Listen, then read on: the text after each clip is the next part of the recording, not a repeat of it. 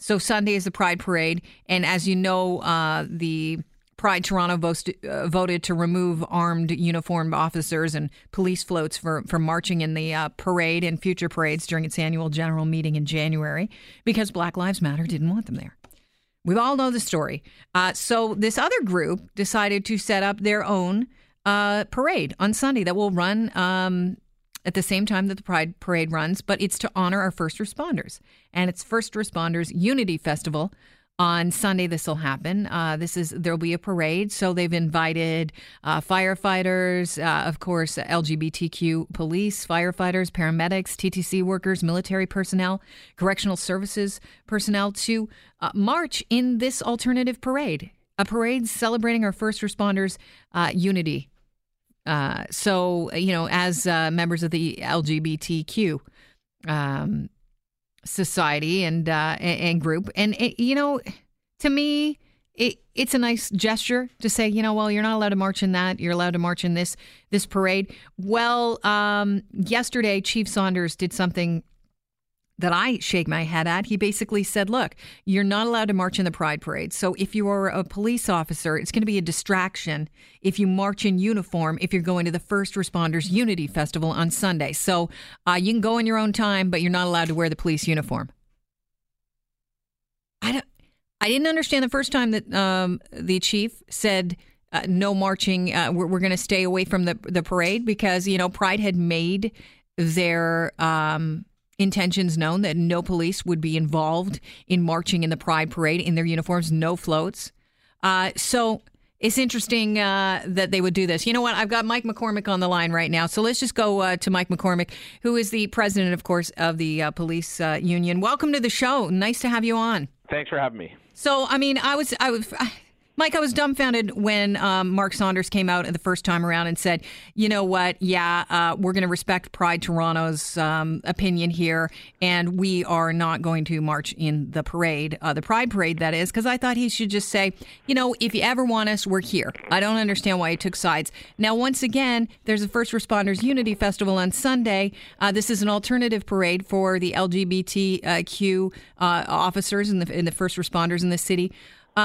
And he is saying, don't wear your uniform. What are your members saying to this? Well, on the first one, I agreed, the position that, to say, okay, we're going to give these people some time. If it's the right thing to do, and which I believe it is, that uniformed police should be in the parade, then you stand up and you say, this is the position.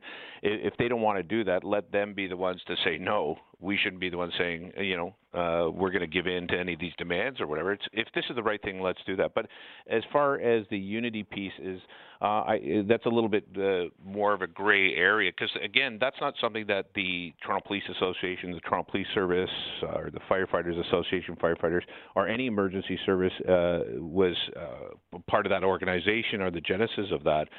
This is a private individual who put this unity event together. So I think that, again, falls a little bit outside of the scope of a recognized event. And as far as I'm concerned, I don't want to see other events. I don't want to see a substitute. I think what we need to do is be included, and that's the bottom line. I don't want to, let's try to create something else. No, if it's the right thing to do, let us march in the parade in our uniform. But, Mike, you're not going to be included, so we know that. And the Unity Fest organizer was on with Tasha Keratin earlier on on the program, and she said that they are inviting people in uniform. What are you advising your members to do? Just don't go to that one? No, I advise our individual members to do whatever they choose to do on their time off, however they want to represent themselves or however they want to celebrate Pride. Go out and have a great time. Mm-hmm. But I'm going to New York. Oh, you're going? Yeah, I'm going to New York, and we're taking a bunch of our members down there, and that's where we're going to go, and that's where we're going to be in uniform in a proper parade that recognizes inclusion, recognizes uniformed police officers, and that's what we're going to do, and that's where the statement needs to be made. Not, again, saying, okay, we're going to find a different event. For this year, let's see what happens, but again, I have a question for you with that. You're going to march in the New York Pride Parade with Toronto police officers in uniform. 100%. Is your hope, Mike, beyond accepting the invitation of the New York City Police Force to come down and march with them and march in their Pride Parade? Is your hope that it's going to put pressure on Chief Saunders to say, well, you know what, come on, we're being ridiculous. We're going to have to talk to Pride? Yeah, and again, my hope isn't to put pressure on Chief Saunders. My whole goal, or the whole hope here, is that look at how progressive. Look at this is the way we should be. We're supposed to be this international city and the city of acceptance, and multicultural and so intellectual.